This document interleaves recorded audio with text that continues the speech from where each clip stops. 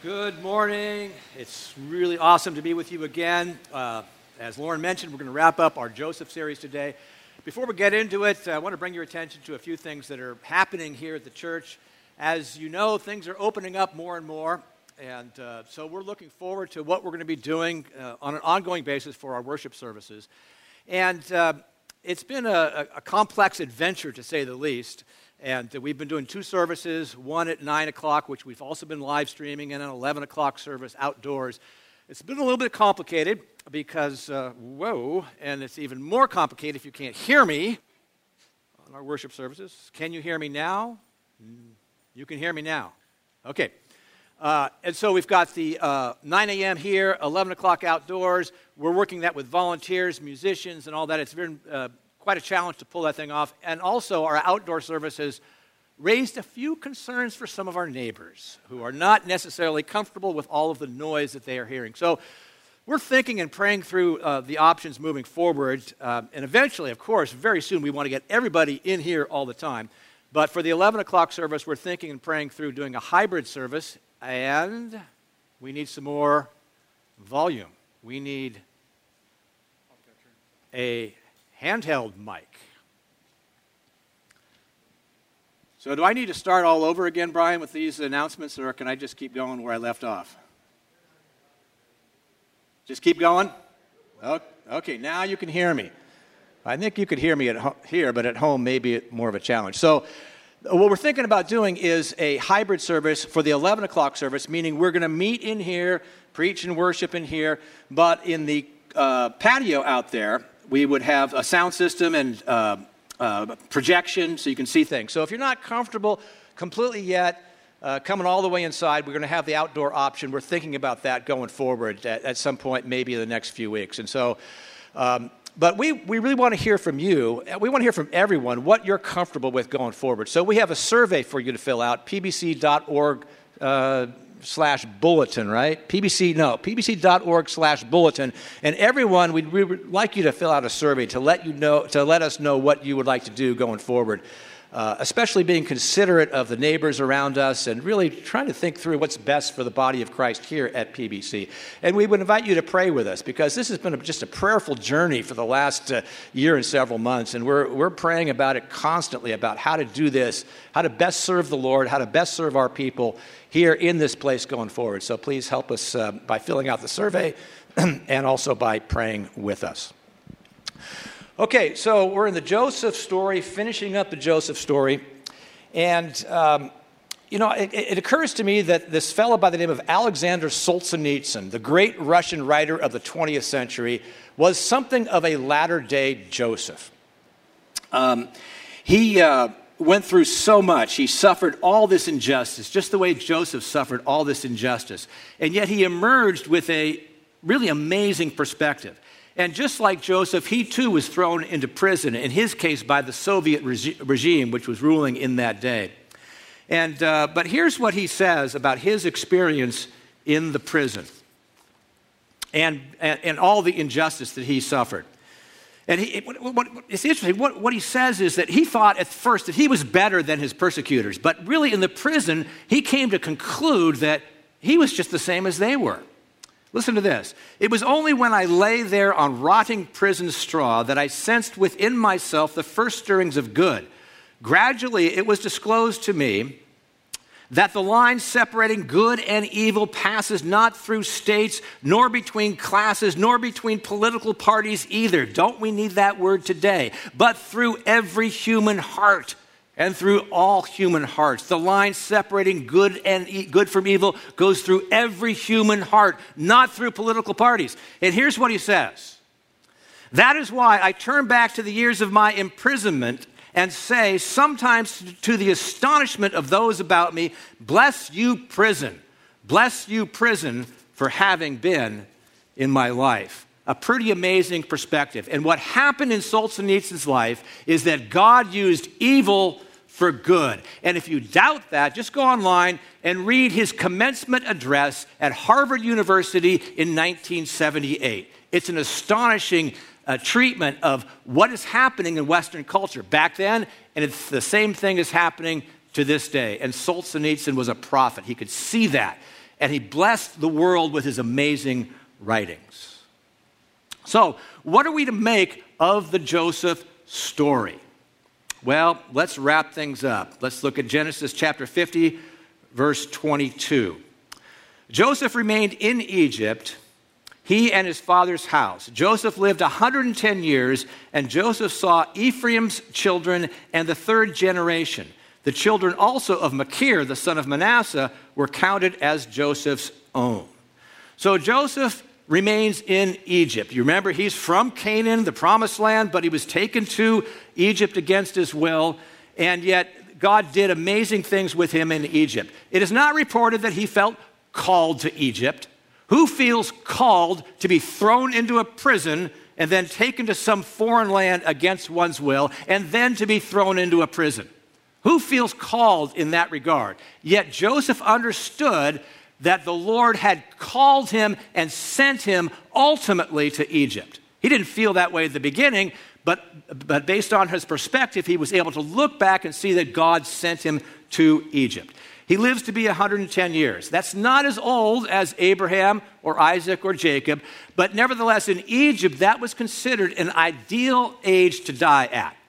So he's kind of both worlds. He's of the Hebrew world and he's of the Egyptian world. His home ultimately is in the promised land, but he lives in Egypt. He remains in Egypt. He lives this full life from an Egyptian perspective. And the narrator comments on what a blessed life he lives by making comments about his sons and his descendants. His descendants speak of the future of the people of God. And this was so important to the patriarchs to have children and grandchildren and great-grandchildren, because that meant this whole promise of God thing was going to continue through the generations. So he lives a full life. And brothers and sisters, a full life is not dependent on a favorable place to live. It is not dependent upon favorable circumstances. It is dependent on the Lord. A full life is dependent on the Lord, and it is dependent on faith in the Lord. That's what Joseph had, a full life based on his trust in the Lord. And it is not beyond the Lord, of course, to use all sorts of unfavorable circumstances in your life. It is not beyond the Lord to send you in an uncomfortable way, to an uncomfortable place so that he can form you and shape you for his purposes. Most of you have probably seen the beloved movie, It's a Wonderful Life. You remember the protagonist, George Bailey, played by Jimmy Stewart, and he lives in this small, constricting town called Bedford Falls. And he can't wait to get out of Bedford Falls. He vows, I'm going to shake the dust of this crummy town off of my feet, and I'm going to see the world. But each time he wants to get out and see the world, his commitments pull him back. And he is relegated to spending the rest of his life, it looks like, in Bedford Falls, in this confining, constricting place. Unfavorable circumstances. He thinks his life is a dead end until the angel shows up and tells him and shows him what the world would be like without him. And he can see now that he has blessed his town. He has blessed the world. He has really turned back the tide against the evil potter and saved the town. He had no idea that these things were happening in his life. But that was what was happening in him and through him. And so God can use all sorts of unfavorable circumstances in your life to take you to him, to form you, to use you for his purposes.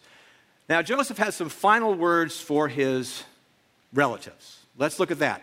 Verse 24. And Joseph said to his brothers, I am about to die, but God will visit you and bring you up out of this land to the land that he swore to Abraham, to Isaac, and to Jacob. Then Joseph made the sons of Israel swear, saying, God will surely visit you, and you shall carry up my bones from here. So Joseph died, being 110 years old. They embalmed him, and he was put in a coffin in Egypt. So the text says that Joseph was speaking to his brothers here. This probably means he was speaking to his relatives, not only any of the brothers who happened to survive at this point, but to all his family members as well. And he tells them that God is going to visit them and bring them up out of here, out of Egypt. Now, obviously, God's not going to do that to them specifically because it's going to happen 400 years from now. But he's promising them, and he's also promising their descendants that this is what God is going to do at some point. He's going to visit you to do this. But he's also going to visit you in the meantime to sustain you as the people of God until that day. And he makes them swear. God has promised to them, he has sworn to them, this particular piece of land, the land of Canaan. It's called the Promised Land. He has promised that. The Lord has promised that to Abraham, Isaac, and Jacob, and Joseph and his descendants, but right now they are in Egypt. But he has promised to take them out of there and ultimately to take them to the land that he has promised them. And so now Joseph wants them to swear, wants them to make a promise to believe that, and also he makes this very curious statement regarding his bones. I want you to take my bones and carry my bones up from here. God's going to carry you up from here, but I want you also to carry my bones up from here. Now, what is Joseph doing? This is a very curious thing to do, but when you think about it, it makes a lot of sense. I'm going to leave my bones here, and you're going to see my bones, and those bones are going to be a promise to you that these bones are not going to stay here, you're not going to stay here. So what Joseph is doing is he's leaving sort of a visual illustration for people to connect with through the generations. He's building links in the chain because these promises of God, unless they are handed down, people are going to forget about them. So the promise of God is he's going to take you out of here, and the bones are emblematic of that promise. And if you can pass on the story of the bones, you're passing on the story of God's faithfulness through the generations. So what's he doing? He's building a link in the chain. And the next generation has to do the same thing. Build a link in the chain. Build another link for more than 400 years. Those bones are going to remind the people of God of the promise of God for 400 years. Now, this is different from what Jacob requested. You might remember, if you were with us last week, Jacob said, I don't want to be buried here in Egypt. That's not my home. I want to be buried back in Canaan. And they did it immediately. As soon as he died, they took his body back to the promised land, Canaan, to bury him there. That's different from what Joseph does. Joseph leaves no instructions regarding his burial. All he says is, I want my bones to stay here in Egypt until God visits you and takes you out of here. It's different. He's speaking of the future, and he's guaranteeing the future for these people if they will believe and pass down these promises. So what he's saying for each generation for 400 years is this: don't get too comfortable. This is not your home. This is not the land that God promised us. God did not promise us Egypt. He has his purposes for our being in Egypt right now, but really, he has promised to us the land of Canaan, and he's going to take us there at some point. So how do they respond? They respond by putting his bones in this coffin. And the whole body, right? But his bones underneath the body. And they embalm him, and they put him in a coffin. And so and by all appearances, they don't bury the coffin. Isn't that what you're supposed to do with a coffin? You get a coffin? I don't know how many graveside services I've done. They get the coffin. You finish the service. You put the box in the ground. There are no instructions to put the box in the ground, and they don't do it. Why not? Well, it's all about the bones of promise. And if you got that box above the ground, then you can know that, oh yeah, those are Joseph's bones in that box. You know what those bones mean? And if the children were to ask, and surely they did through the generations, what's that box doing there? What's inside? Oh, let me tell you the story, children. These are the bones of Joseph. And hundreds of years ago, you see how it's going to be passed on down through the generations because of this coffin. So you get to the book of Exodus. And the book of Exodus, of course, is how God visits his people to redeem them from Egypt and to carry them out of the land of Egypt into the promised land. And they're on their way. They're leaving And as they are leaving, the author of Exodus makes sure that we know this. Exodus chapter 13, verse 19.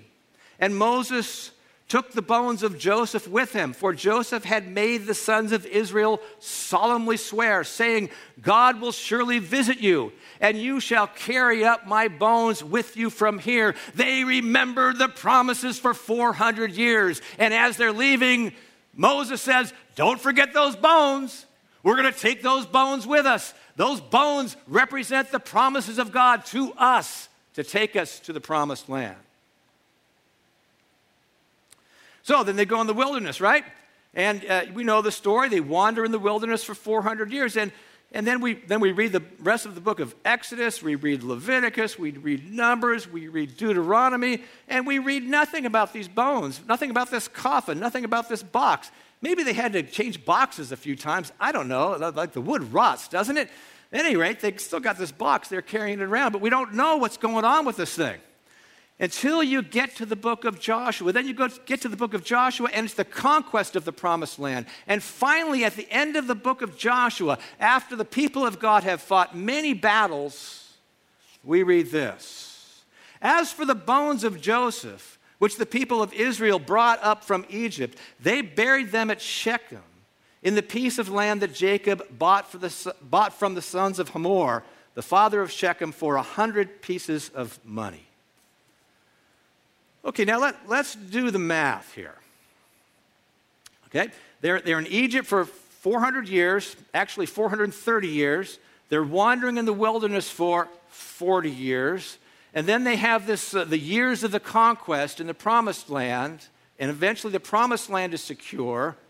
And now we finally read about the bones of Joseph being buried in the promised land just like he wanted. You add the whole thing up, it's about 500 years. And you wonder what happened in the wilderness with those bones. They carted those blasted bones around them in the wilderness for 40 years and then into the promised land. The bones of Joseph sustained the people of God in their faith for 500 years. They didn't forget the promises of God. And it was because of one man, the faith of one man, that's what sustained the people of God through the centuries. So they placed his bones in a coffin. That word that is translated coffin is the same word that is translated ark, as in Ark of the Covenant. Now, in the Ark of the Covenant, that was another box.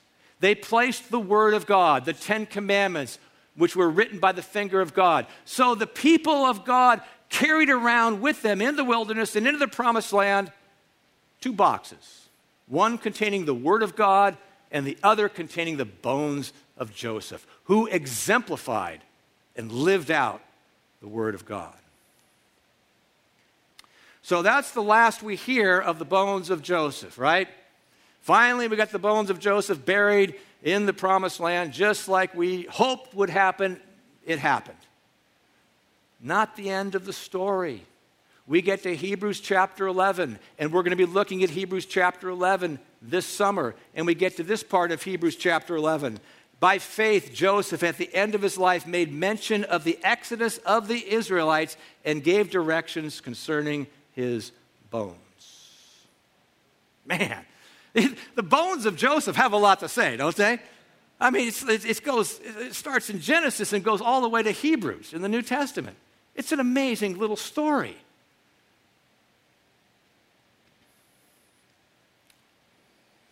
So you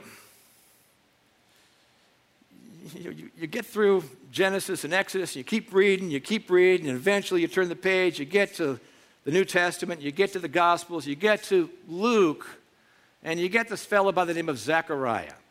And Zechariah was the father of John the Baptist. And he's recognizing the promises of God all over again being fulfilled in the coming of Christ. And listen what he said. Listen to what he says. Luke chapter 1, verse 68. He's praying, "Blessed be the Lord God of Israel, for he has visited and redeemed his people." Remember, God will surely visit you and carry you out of here. Now Zechariah says, God has surely visited his people in the coming of Jesus Christ.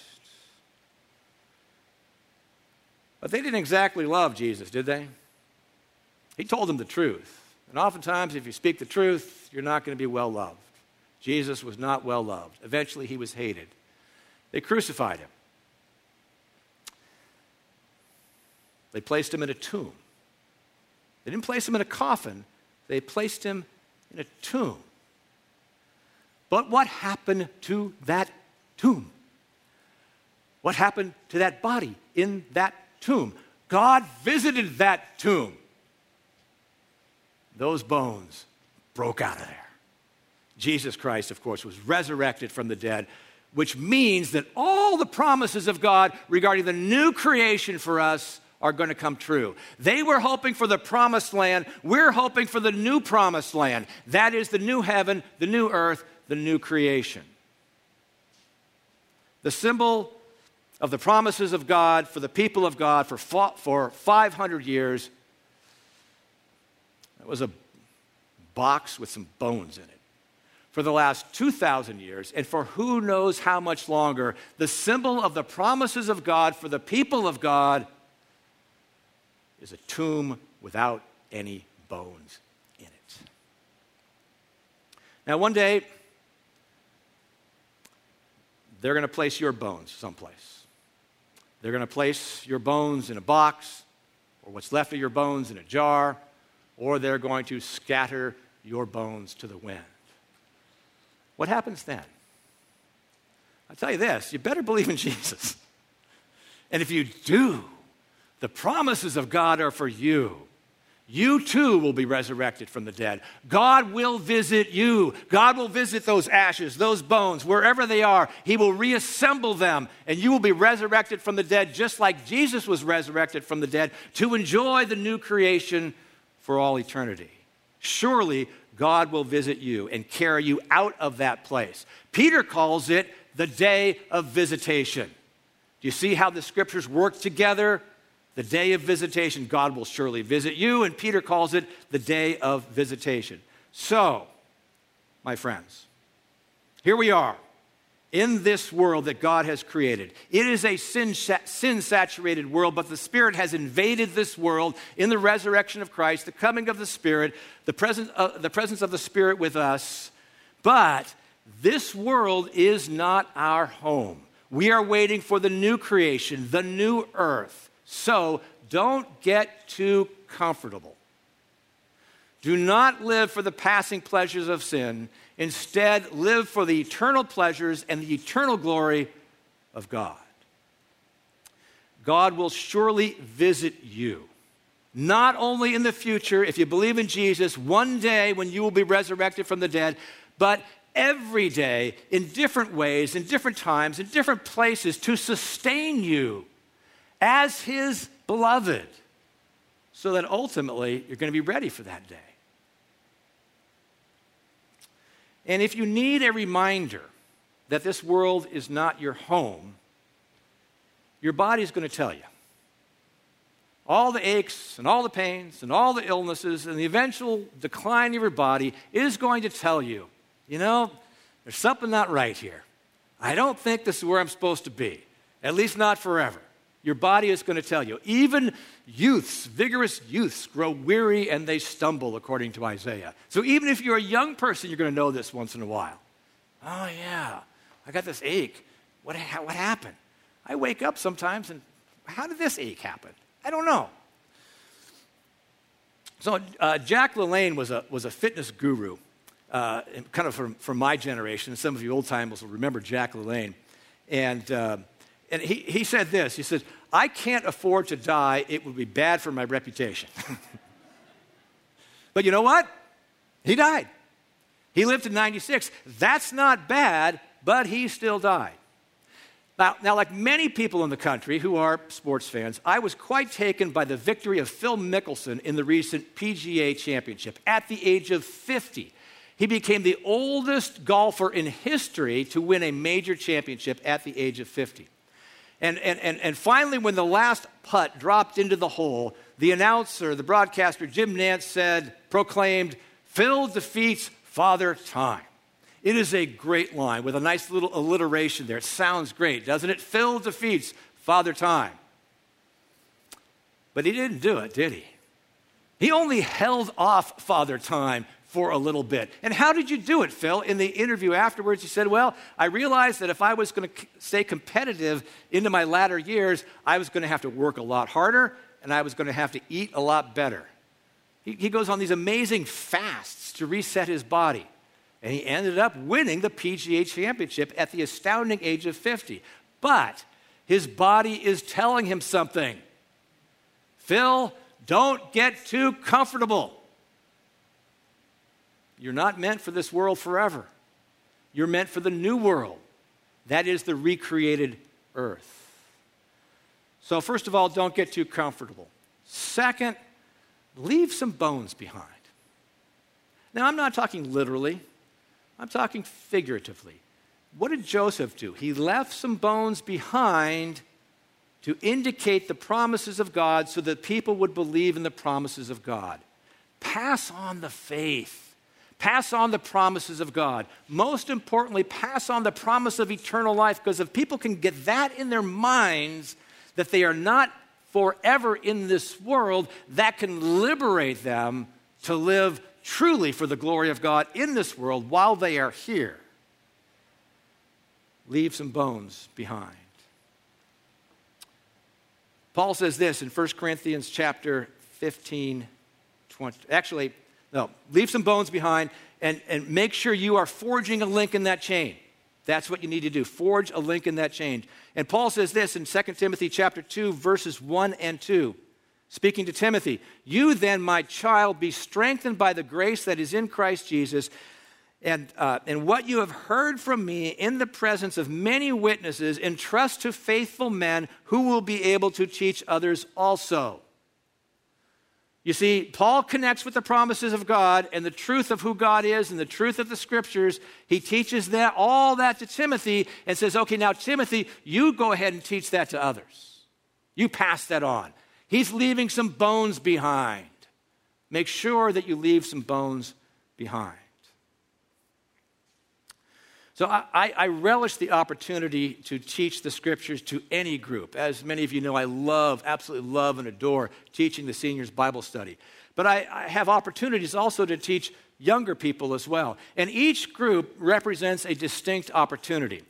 And most recently, I taught the Santa Clara University Fellowship a few weeks ago. And I'm going to, in the summer, teach the Young Adult Fellowship here at this church. And the distinct opportunity that those particular fellowships represent is the opportunity to forge a link in the chain, to pass it on. And we as a church, we definitely need to be passing this stuff on to the next generation. We can't get stuck in the past. We've got to be able to pass on these great truths to the next generation. So, and at a certain point, when you reach a certain age, you might want to your family, make your wishes known. What do you want to happen when you die? And maybe that can make a statement of faith. Or maybe you can have some last words for a few people. What are the last words you would like to leave? Or what are your wishes? Here's what I want. Let me tell you what I want. So in case anybody is around, and I go, oh yeah, old Grant, this is what he said, Okay, so here's what I want. I know it's more expensive to bury someone in a cemetery than it is to burn up a body. But that's what I want. I want to be buried in a cemetery. And I'll tell you why. So get the cheapest box you can find. Get the cheapest cemetery you can find. Get the cheapest plot in the cheapest cemetery you can find. Take the body, take the bones, put the bones in the box, and put the box in the ground. I think that makes a statement. That's the statement that I want to make. And what the statement is here's a place, and here's where the bones are, but the bones aren't staying here. God will surely visit this place and carry these bones up from here. That's the statement I want to make. And by the way, you also might want to put 1 Corinthians 15:52 on the grave marker. For the trumpet will sound, and the dead will be raised imperishable, and we shall be changed. You know, I do a fair amount of graveside services, and sometimes I just wander around, I look at the grave markers, and I go, who was this person? Sometimes it indicates, there's something that's significant that is indicated there.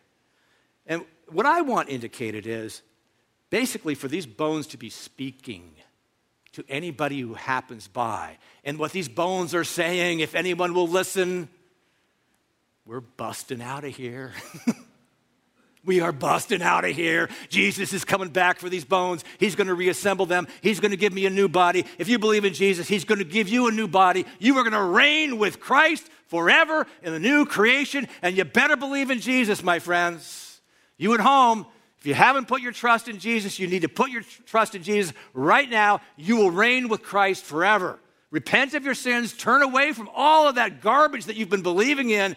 Turn away from all of the pleasures of sin. Turn to Christ. Trust in him. Believe in him. Invite him into your heart, and you will reign with Jesus forever.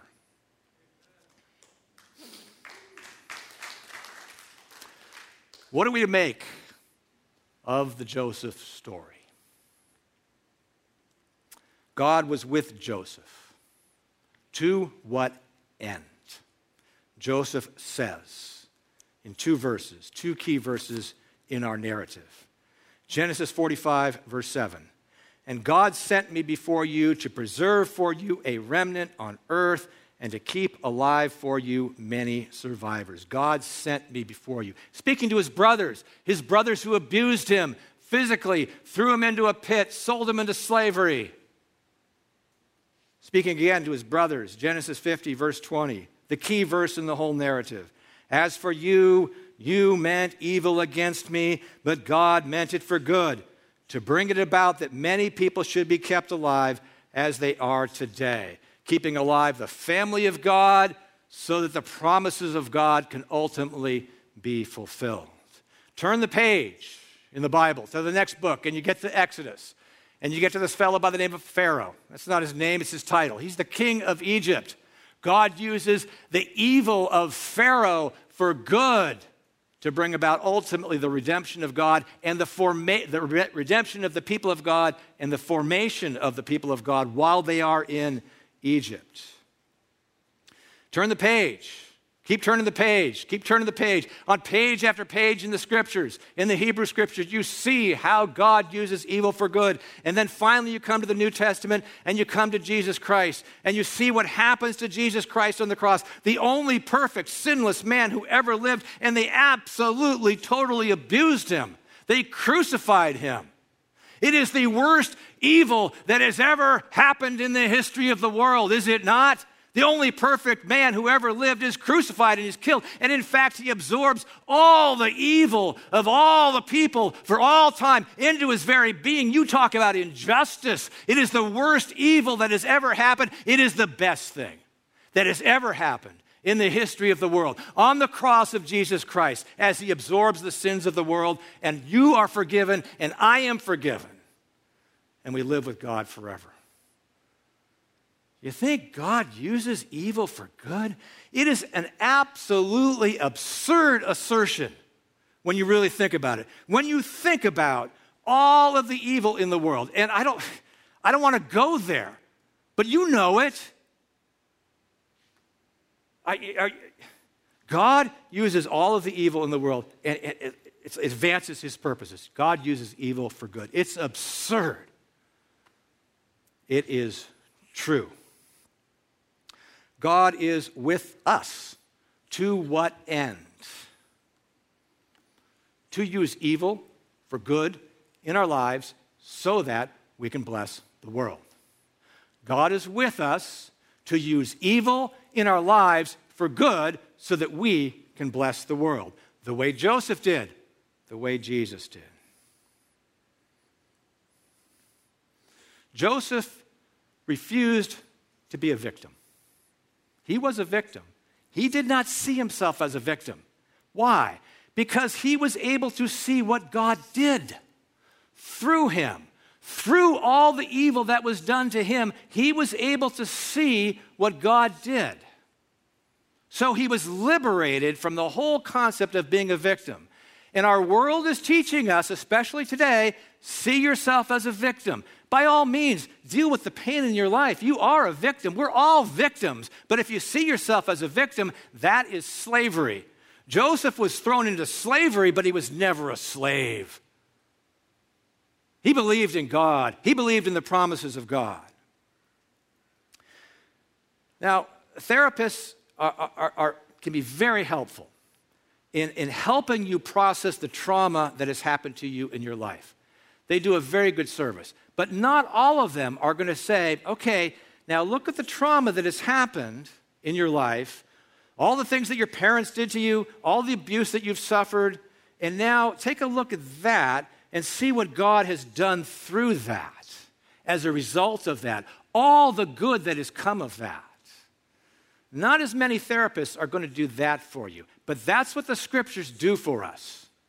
They encourage us to look at the trauma that we have suffered in our lives, and yes, to deal with it, and yes, to lament, and cry over it, and all of that, but also to see God's hand of redemption, the way Joseph saw God's hand of redemption. And if you can see that and believe in that, even if you haven't seen it yet, if you can believe in that, then you can be liberated.